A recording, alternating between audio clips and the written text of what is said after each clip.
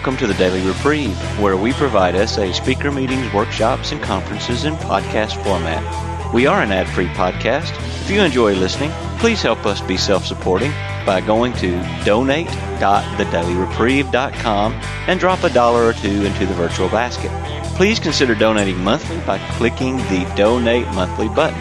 However, one-time donations are always welcome. Just click the Donate Now button. Now, without further ado, this episode of the Daily Reprieve.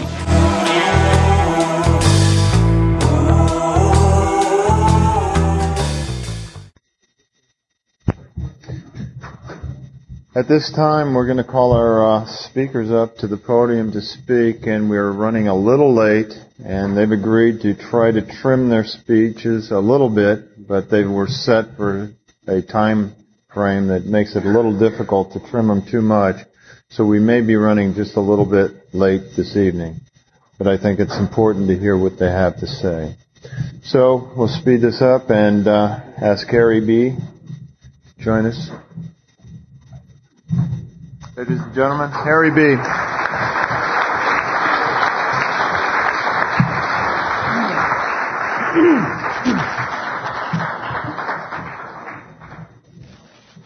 My name is Harry. I'm a sexaholic. I'm sexually sober since February 3rd, 1986. Expressing my gratitude to God and the fellowship for my recovery will take the rest of my life and beyond.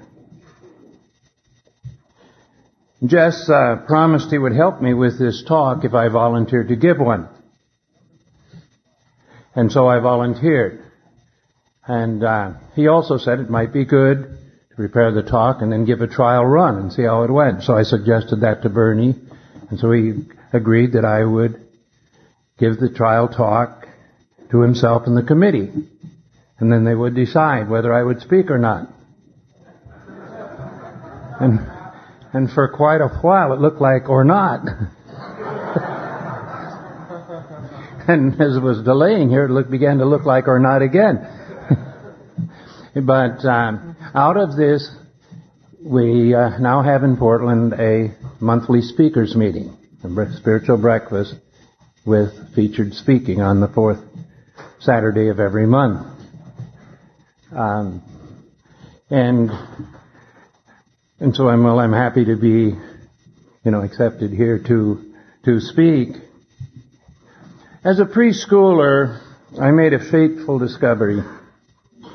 The climbing a rope gave breathtaking pleasure. And I did it every time. By the time I was 8, I was fully addicted to acting out by myself. And I found out, then I was informed, that masturbation was such a serious sin, it deserved the pain of hell.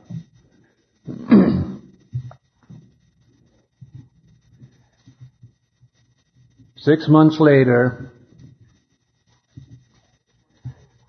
I was into peeping in the neighborhood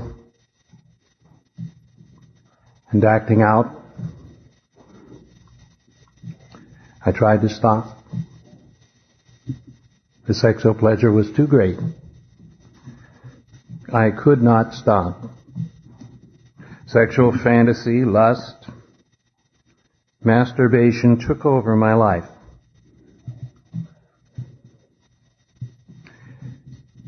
I saw a woman preparing for bed. I was immediately hooked and have been a voyeur ever since. I found pornography. I acted out with pictures of women. I feared being alone with girls, for if anyone knew my thoughts and desires, they would reject me. I knew I was a sex fiend. By the time I was 20, my life was a chaos. Ever deeper sex with self, using pornography, animals, cross-dressing, voyeuring the daylight hours, fantasizing the nights and consciously seeking sex in dreams. I dared not think of having a relationship, let alone of getting married and having a family. I called on the God of my childhood religion and received no help. I could not stop acting out. When I was 21, I made a big decision. I entered a 10-year program to become a religious vowed to celibacy as a Catholic priest. That was not the sanest decision of my life.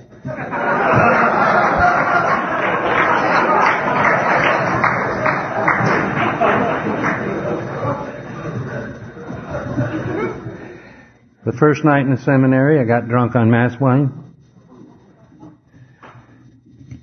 A month later, I picked up an ordinary magazine, lusted after the women pictures, and acted out. And my disease was back worse than ever. I did all the practices that religion said would lead to a better life.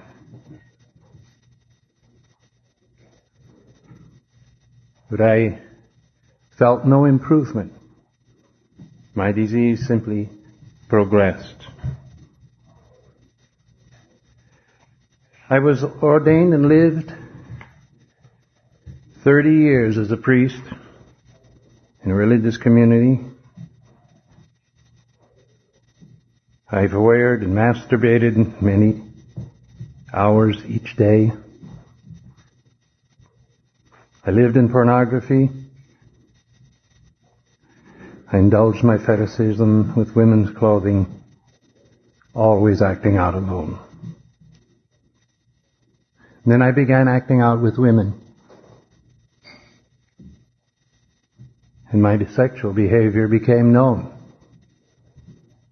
I bore the stigma of attempted rape, improper behavior with young girls, multiple relationships with women, adultery, abusive sex, incest. I tried dumping my sex addiction on psychiatrists. I tried losing it in a mental hospital. Tried drowning it in alcohol, forgetting it in drugs. Nothing worked. I continued to act out. When I left the mental hospital in 1970, the only job I could get was working in an alcohol and drug center. And I wasn't clean and sober. But there I was introduced to the 12-step program. I was able to control my alcoholism and drug addiction with the 12 steps in the AA program. I stopped acting out with others, but I could not stop acting out with myself.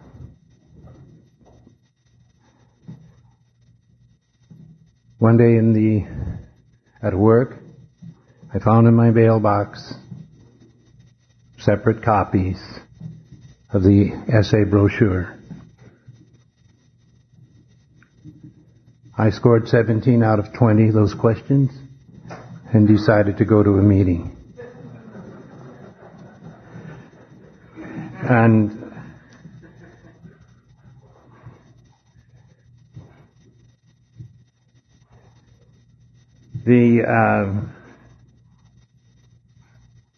in the meeting I witnessed the recovery miracle of sexaholics equally hooked and hopeless as I.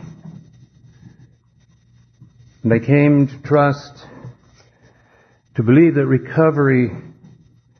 to believe in their recovery and the God that helped them to achieve it. I began to think there was hope, even for me. but just dumping my powerlessness and unmanageability on God and waiting for the sobriety was not enough. I continued to act out. Self-pity became my power greater. Until a member reminded me, Harry, we're going to continue to love you until you can learn to love yourself.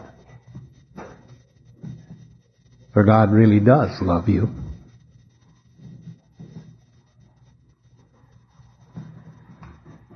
I knew I could never be forgiven by God, or I felt I couldn't. And a sponsor informed me, poor Harry is the only person in God's wide world that Almighty God cannot forgive.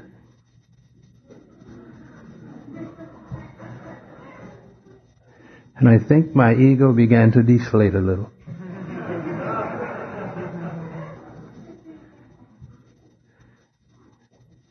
But I did get sober. I made the decision to turn, well, I admitted my powerlessness, that was certain. And I turned my will and my life over to the care of God. The God that I knew now cared for me.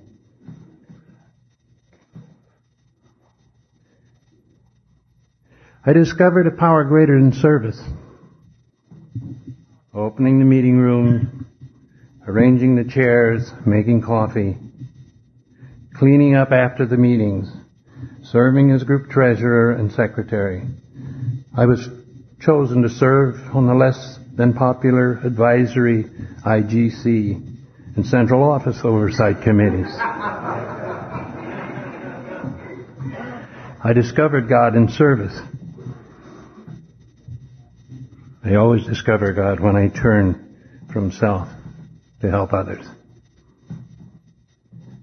I had good sponsors, spiritual men with God power, who feared to trying to sponsor without God's help.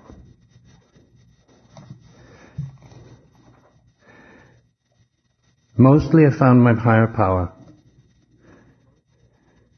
in working the steps to sobriety and recovery. Repeating steps 1, 2, and 3 established sobriety. A gift I could bring to the meetings and share with others. In my sexual first step, in the 4th and 5th steps, I came to accept myself and allow others to see me as I really am. And I admitted that to God and to another and to myself, that I was worth something. Listing and surrendering my shortcomings in steps 6 and 7 allowed God to begin healing my defects of character, and there were a few.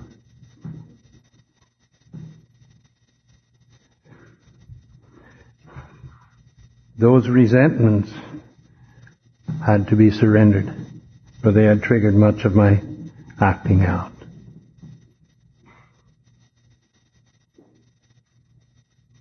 And in 6 and 7 and 8, I made my list and made my amends. And they were many. I continued to take personal inventory, and when I was wrong, I admitted it, maybe not so promptly. I've also discovered I not only have to admit it, I have to admit it to the people involved. And with this, in my sobriety, my better way of life, I became more comfortable talking to God, meditating, and praying.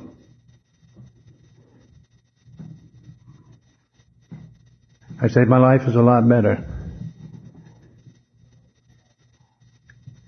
And I'm grateful to the program.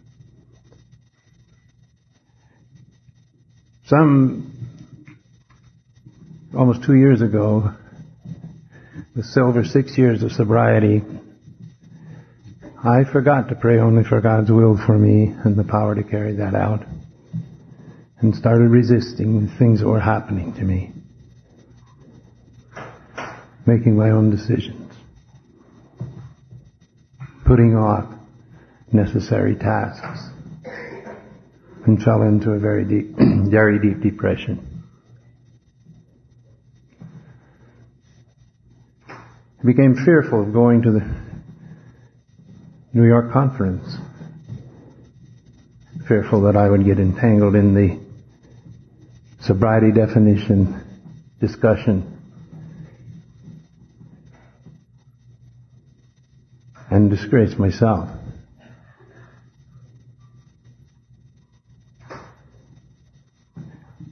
I was afraid to go to the Nashville conference,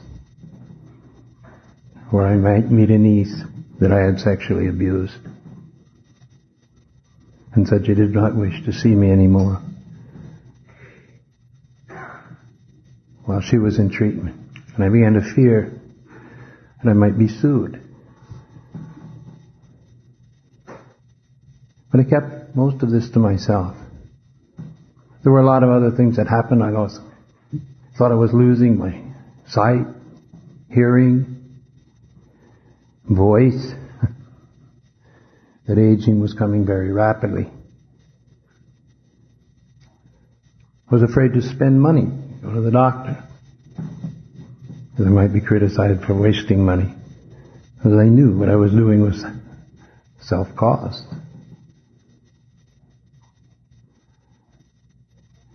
There were many other things that happened during that depression, and I went to the Rochester conference, mostly because my religious superior told me, I don't know what's bugging you, but you better do something about it. And at the conference, so many people greeted me and showed their love and concern, that I was simply lifted out of that depression and got back into working, my program. I hadn't lost my sobriety. I still worked my program. I still sponsored people, even though I was depressed. And once or twice I even shared at a meeting what was happening. It wasn't very encouraging. After the newcomers remarked, boy, if sobriety isn't any better than Harry's, I don't know if I want so much of it. But I did keep coming back. And I wanted to share that years of sobriety, years of recovery, simply in this program are not any guarantee that the character defects will not return in the old patterns. I'm going to steal a little time. My watch is telling me if I can find the proper button, I'll get that bzz to cut off. I always like to tell at least one story, and if some of you have heard this before, is turning over things to God every day. And after a long period, I was back over at the Coast Parish helping out one Sunday, substituting as the priest for the ceremonies. And I was a little bit uptight. It had been a long time. And sometimes I didn't do so well, but I got through the homily and was going through. I said, okay, God, I'm going to make it from here on. I know. That's the part that they judge. Of course, I was all suited up, and I had on that portable mic. And I went down when we greet the people before the communion service. And I'm popular at that, And when I was coming back up to the altar, I tripped and said that S word.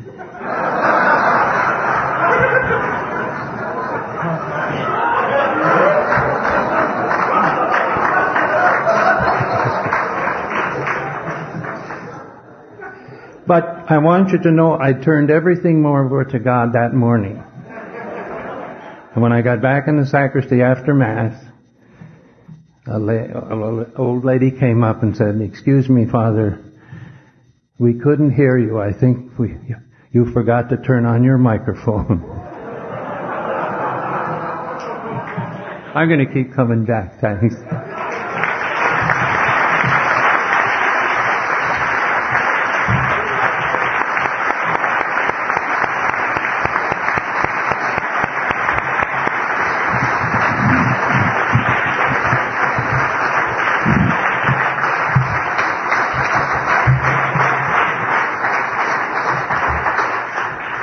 Thank you very much, Harry. And now I'd like to introduce to you Jess L. from Bozeman, Montana.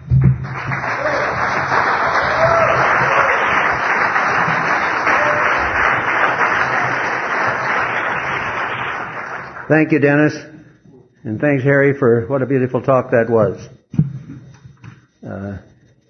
We need, good speakers, and so it's so neat to see what Harry's doing and be able to put it down so beautifully as he laid it out. I'm just a very grateful sexaholic. This precious day of sexual sobriety adds up to 11 years, 4 months, and 4 days. My sobriety date, March 5th, 1983, is far and away the most important day in my life.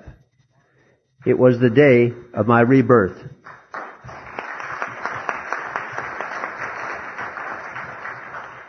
I've had other rebirth days in my life.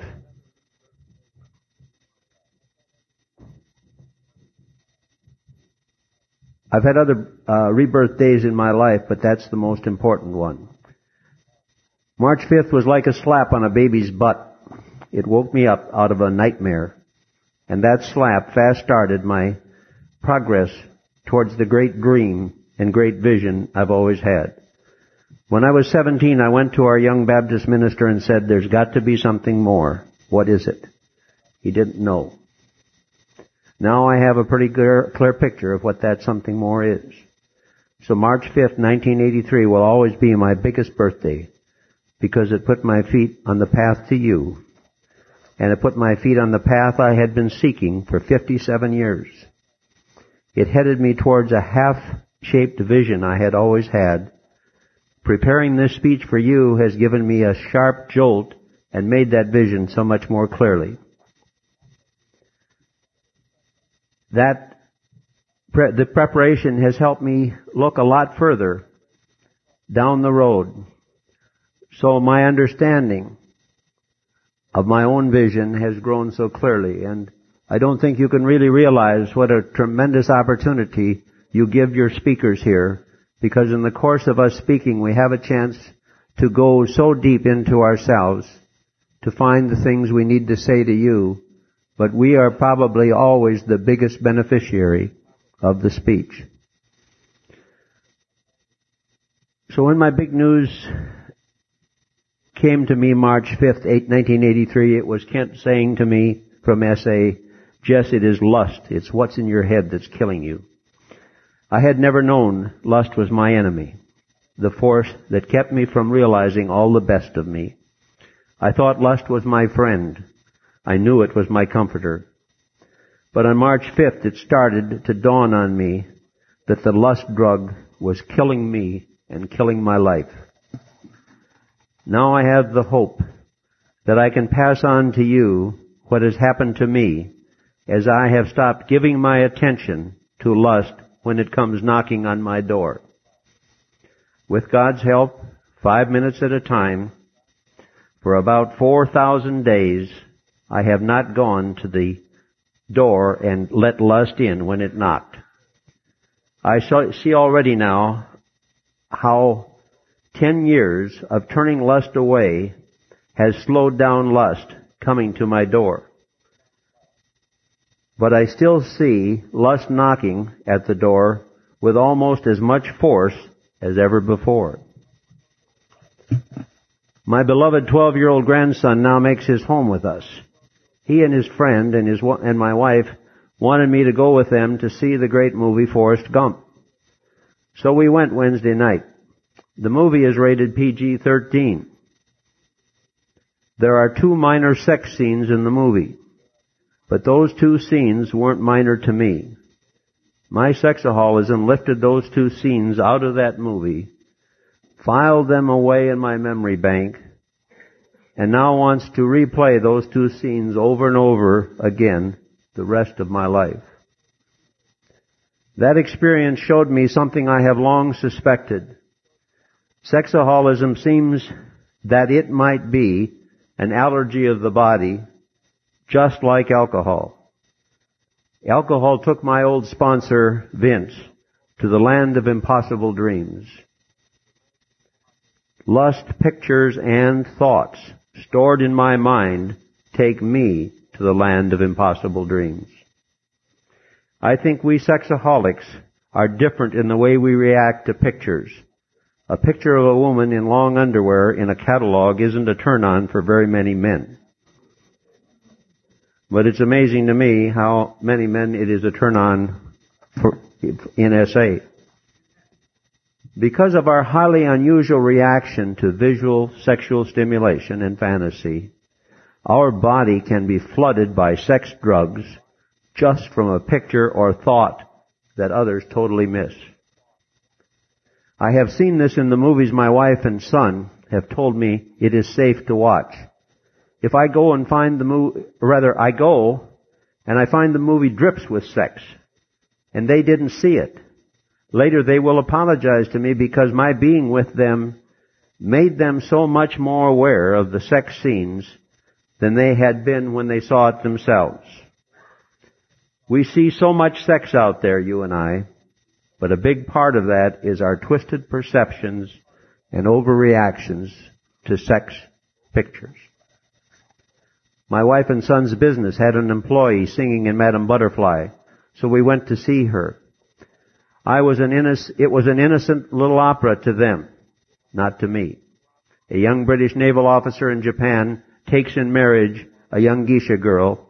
As he is marrying her, he is thinking of a potential real marriage to his fiancée back home. And the story gets worse. But I'm sitting there with my eyes shut and my mind shut down as hard as I can make it until I can get out of there.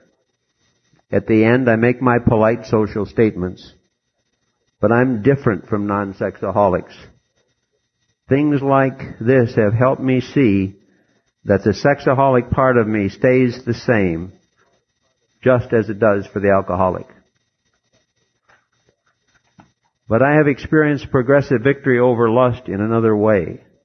That is in the increased willingness I have not to entertain lust. When it knocks on the door, I don't go rushing to the door to let it in and entertain it. In the early days of this program, there was some regret and grief in me about having to turn lust off when life turned lust on. Now, I'm almost welcome the opportunity to turn lust off.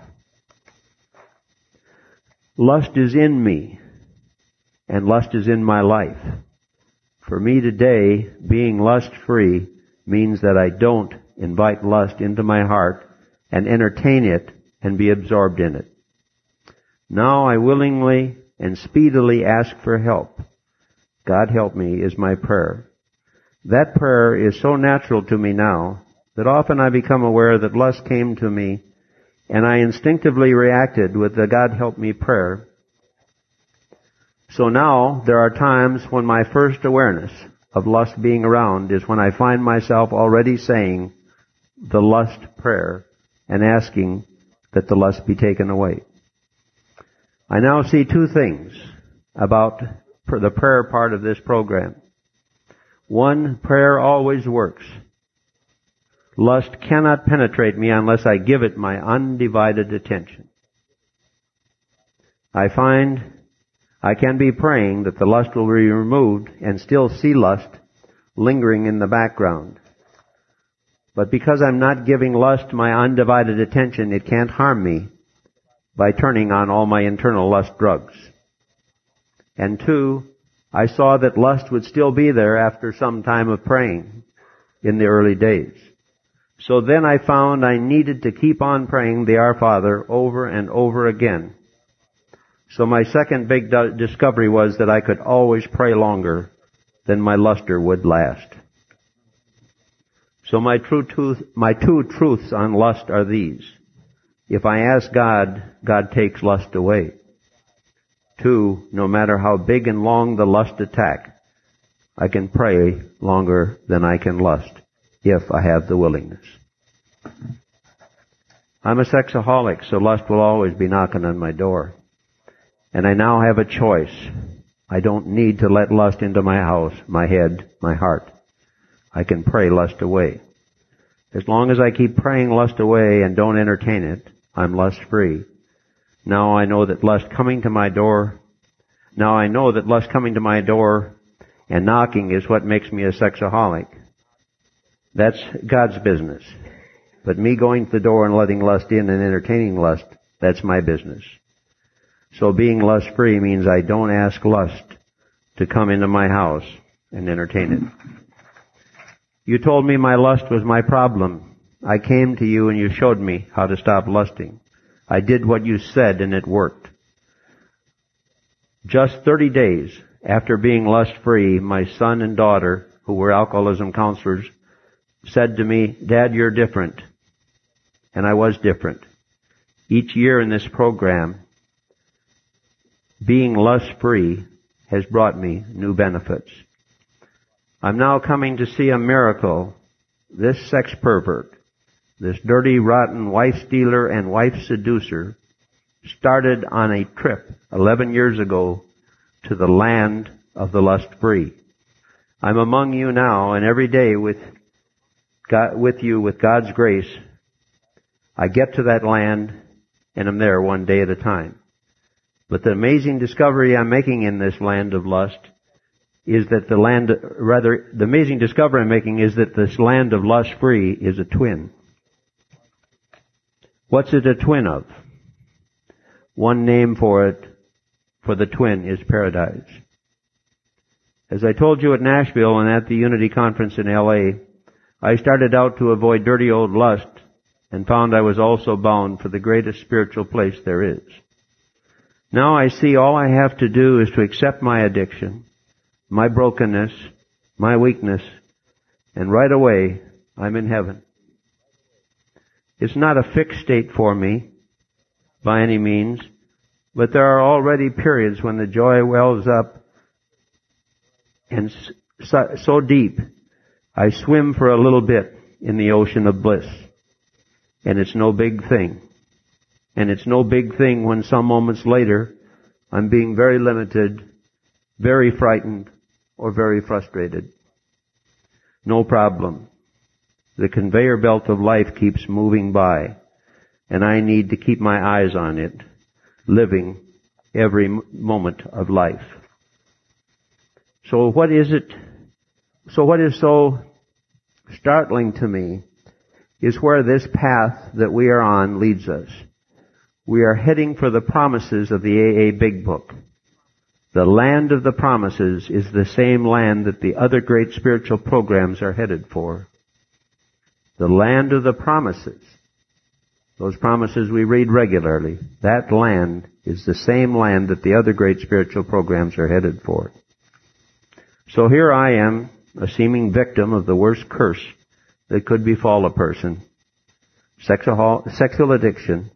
Yet here I am gradually waking up to find that all of my awful addiction was just a gentle reminder from God that I was totally powerless.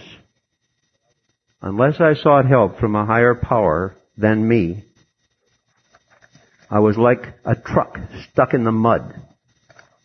Powerless, spinning my wheels. Finally, on March 5th, 11 years ago, I called on the big tow truck in the sky and got the help I sought. The old alchemists were looking for a way to change lead into gold. But here we end up with something better. I was the worst kind of human garbage. And here God and you, who are my gods with skin on, are helping me do what the alchemist said they couldn't do. As I come to you and your program over and over again, you're helping me turn human garbage into gold. Maybe that sounds a little too poetic for your taste, and maybe it sounds too spiritual. But there isn't any such thing as too spiritual when we look at the 12 steps. There isn't anything more spiritual. There's no way anything can be more spiritual than those 12 steps and the Serenity Prayer. As old Chuck said it best. He said that some thought he was being too spiritual. But how can something be more spiritual than this program, the 12 steps? At first I couldn't hear what I was saying when I said that prayer, that Serenity Prayer and those 12 steps. My old sponsor in another 12-step program 25 years ago said it so well. His picture window looked out on a stunning mountain view outside of Bozeman. He pointed to it and said, "Just no landscape gardener ever figured that one out." But he said, when first I moved into this house, that picture window could have been painted black for all I could have seen out of it. And that's how it is for all of us. We can't see until we can see. We can't hear until we can hear. We have to hear that Serenity Prayer and those 12 steps read over and over again. I've been to 2,000 or 3,000 meetings hearing those steps. They are starting to sink in. But most important, I have to be in the safe haven of your fellowship. I have to have the lifelong monitoring and support of your love for me.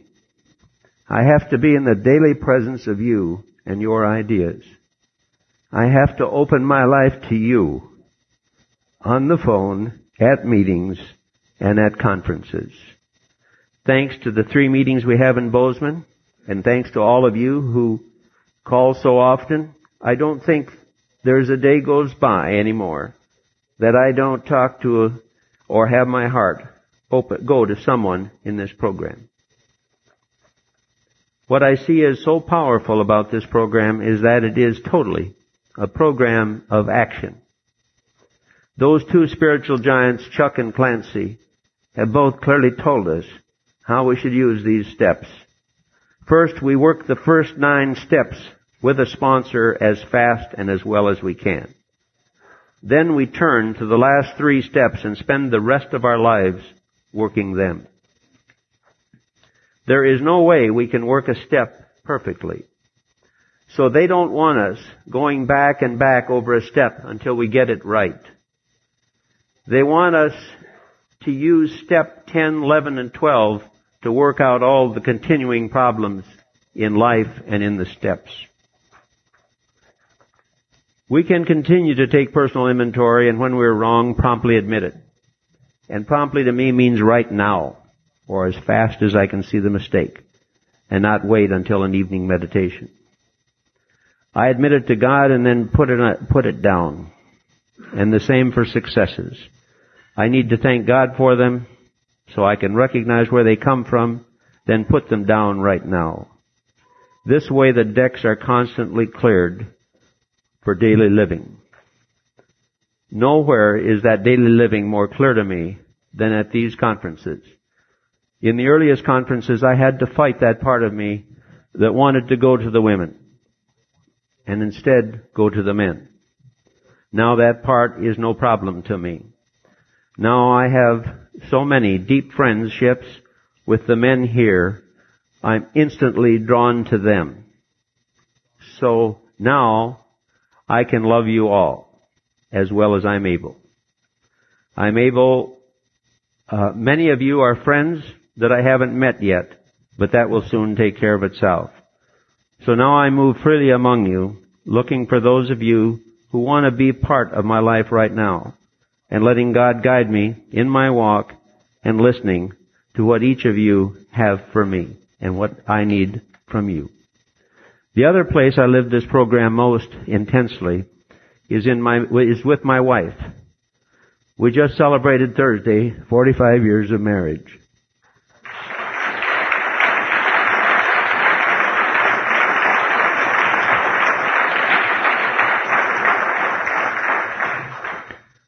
"20 of those years were me living my addiction and then living my recovery for 11 plus years. I've been living amends to my wife. I've been as much help to her as I could possibly be, so she could be free to do what she had always wanted and to help her have the things she always wanted. In that process 2 years ago, I heard the strangest words ever heard by a husband. For some years, I did what I was asked to do as fast as I could.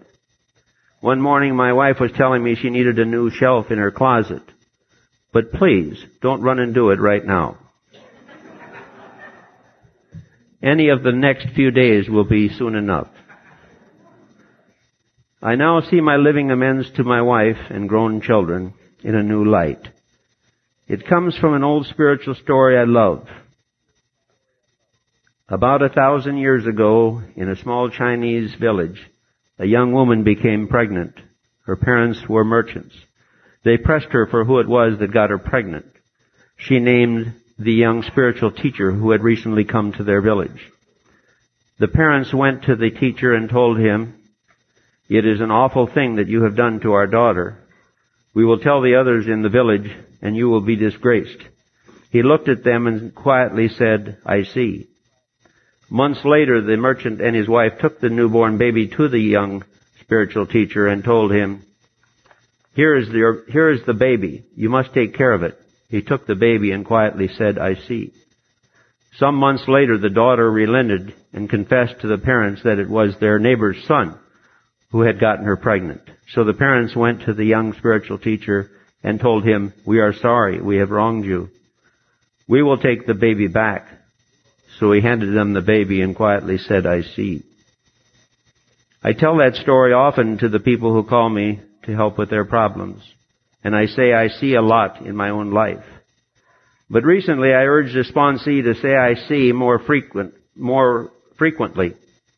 When I was a writing teacher, I would bequeath my freshman students 1,000,000 periods to use in revising and improving their writing.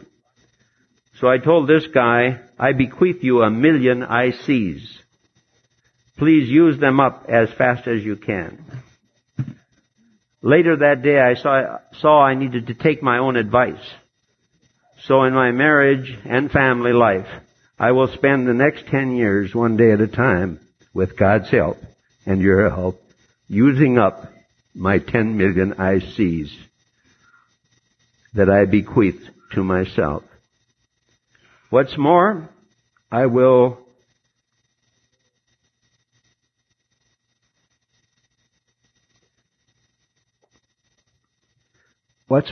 do another amend. During that time, I will listen to my wife and agree with her.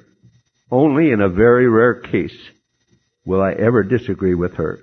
And there will have to be a very clear and urgent present danger before that will happen.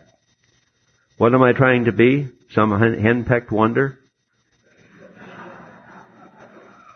No, henpecked husbands say yes out of fear. I'm saying I see and agreeing for a very different reason. First, I owe my wife a lifetime amend.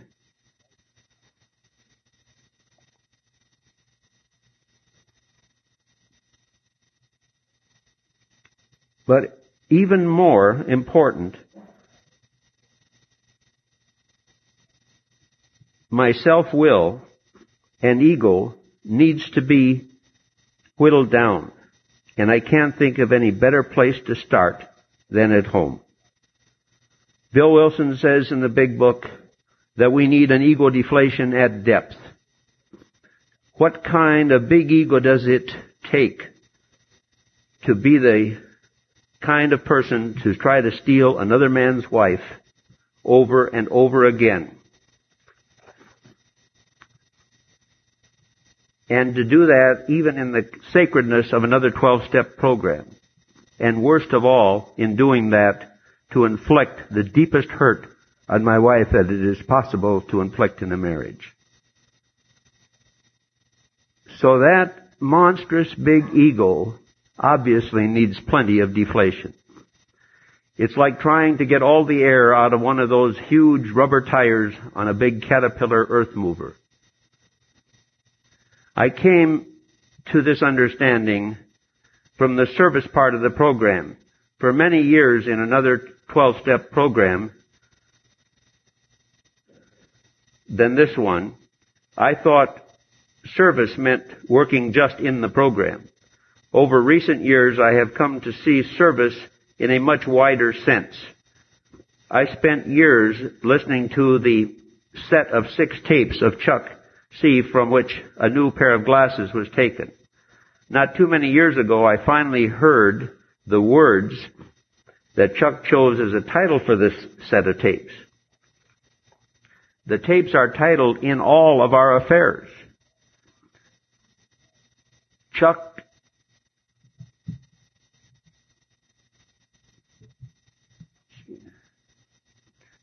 point is that we spend our lives in service by practicing these principles in all of our affairs.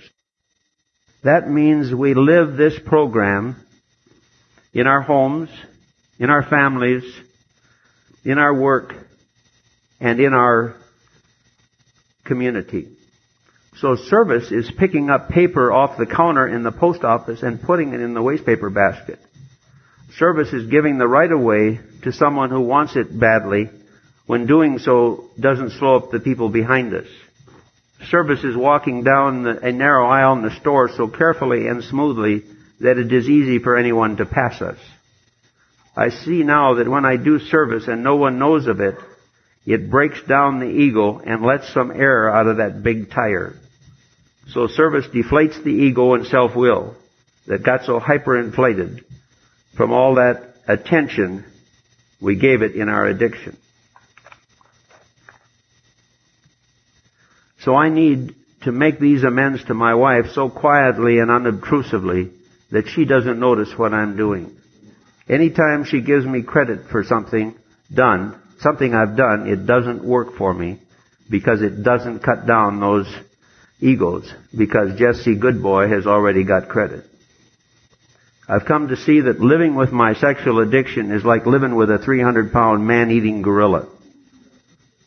I can be completely safe with that gorilla if I practice this program that in its short form says, I can't, God can, so let Him. All I need is an acute awareness of my powerlessness. The instant the gorilla shows up, I call for help.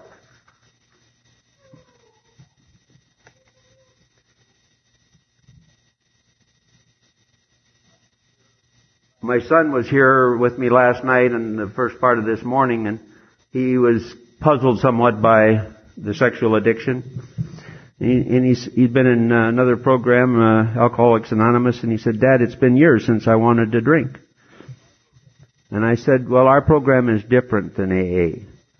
I said, because we have to live in society, we find alcohol in our mouths, and we have to spit it out. And he was kind of struck by that. He said, yeah, I see. Yeah, that would be hard. And a good example of it I see is in Phoenix, where there's been an SA program there for 12 years, and yet there's only a couple of people with long-term sobriety for all that 12 years. I've never heard of anything like that happening with AA. And so that there is something harder about this program. That's not to feel sorry for myself or any of us.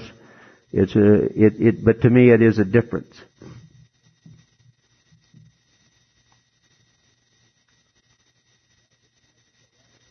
This magical land I'm describing is not some special place that only me or only a few have seen.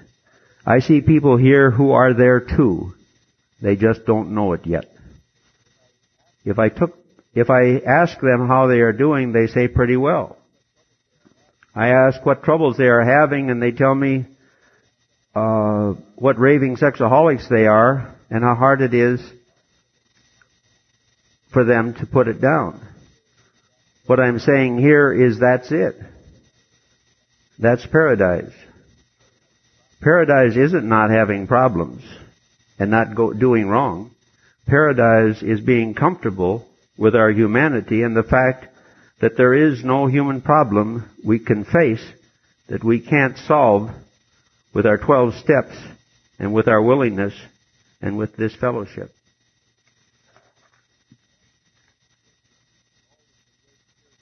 All of the great spiritual teachers have been weak and finally got tough, or finally got to where they didn't all the great spiritual teachers have been very weak, but then they saw that with God's help, they had all the power they needed. So there isn't anything to me better than that. And there are many people here who are in that position today, who know they're powerless over lust and are instantly ready to call for help. And to me, that's all there is. The rest is just a continuation of that. Our own Bill W. in the 12 Steps faced two terrors. One was his recurring bouts of depression. Two was the fact he was taking royalties on the big book where only the non-alcoholic board knew about it. And furthermore, a part of those royalties went to his mistress, a woman in the AA office. And that's not to scandalize Bill. That's simply to me to make the point that he was a human being, and he didn't let his humanity keep him from being probably one of the greatest spiritual innovators of our times. I think we all are perfect in that we are perfectly human. So we are as perfect as we can be, and we are perfect as we recognize our powerlessness and go for help instantly where we need it. We pull the weeds, but God makes the crops grow. I think it's very hard for us to see that distinction between that. It's like the story of the lady that pulled up beside this beautiful farm, and the farmer was standing there, and she said, "Man, you've got a beautiful farm. God has sure been kind to you, hasn't he?" And he said, "Yeah, God has sure been kind to me, but you should have seen this place when God had it all by himself."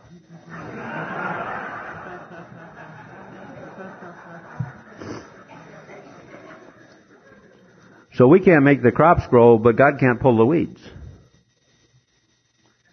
I see a big group of people in the 12-step programs who I never hear talk about doing any work, where I never hear them talk about God doing any work for them.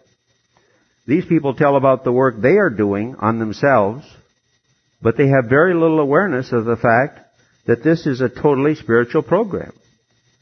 And like I say, the shortest form of the 12 steps is I can't, God can, so let him. And yet a bunch of people in this program and in AA and other things are driving people in these 12-step programs nuts because their talk is almost totally focused on how they are going about doing all of the work, or they and their therapist are doing all the work, and you never hear a single word of God.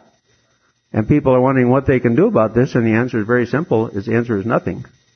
Because we have to just wait. Because our program says we will listen to anybody. But my old sponsor spent 5 years in this program doing just the first and the 12th step. You know, the old two-stepper. It wasn't until Vince was 5 years into sobriety that he said, "I want long-term sobriety. What does it take?" And the 12 apostles told him, "Vince, you got to get the God part." Well, Jesse said, "I went out and started getting the God part, and the further along I've gone, I've found that there ain't no other part."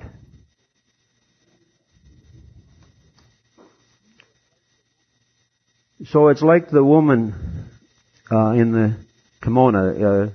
Two spiritual men were walking down a muddy village in China about 1,000 years ago.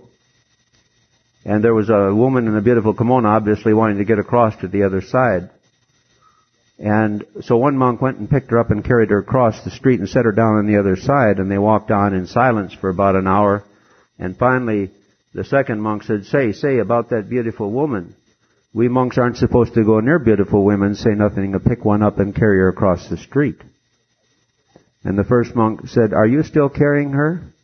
He said, I put her down in the marketplace an hour ago. And to me, that is the other part of this program, is the speed with which we put things down. I had a beautiful chance to practice that day before yesterday when they told me that I had just lost the vision in my left eye. The main vein in the retina clogged, and so the whole artery system blew up, and it's just all red and I can't see anything. And the eye doctor said there's nothing we can do, and he gave me a book on how to see out of one eye. How to live life with just one eye. So a friend of ours heard about it later on in the evening, the wife of a friend of mine, and she called and said, how are you doing with this, Jess? Well, I said, I'm studying that book. And she said, well, that's kind of what I expect of you. And to me, it is that thing that we learn here, which is, yeah, we can come here and whine a lot, but people get tired of it awful quick. And all we're perpetuating for the problem for is primarily ourselves. And so to me, we have to be able to put these things down. That doesn't mean we can't take action. I got a second opinion the next morning, and the guy said there might be some things that can be done. So we need to wait a few weeks, and it could heal itself, but until the swelling goes down. So I have to do what I have to do as fast as I can, and then put it down and not obsess. Because of the consequences of heart surgery some time ago, I'm not able to look at you and talk. I have to write things out, and I know that's awkward. It's awkward for me, and I'm sure it's somewhat awkward for you, but that's the best way I can do it. And I don't know whether what I've had to say makes much sense to you, but it sure has been a big help to me, and I appreciate the chance that you've given me of putting it out there. And I want to say that I can more than ever before say that I now love you all, because I know who you are, even if you don't. So thank you very much. I love you. Goodbye.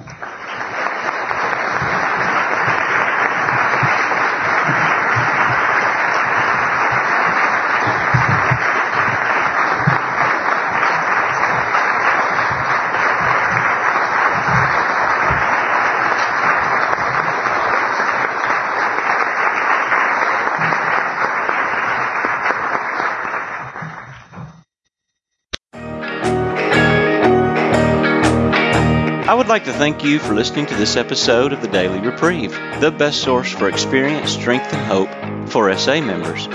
Please subscribe to this podcast to be alerted of new episodes.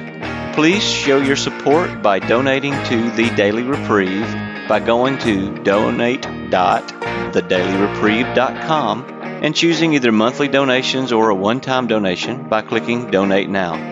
Thank you for listening, and stay tuned for the next episode of The Daily Reprieve.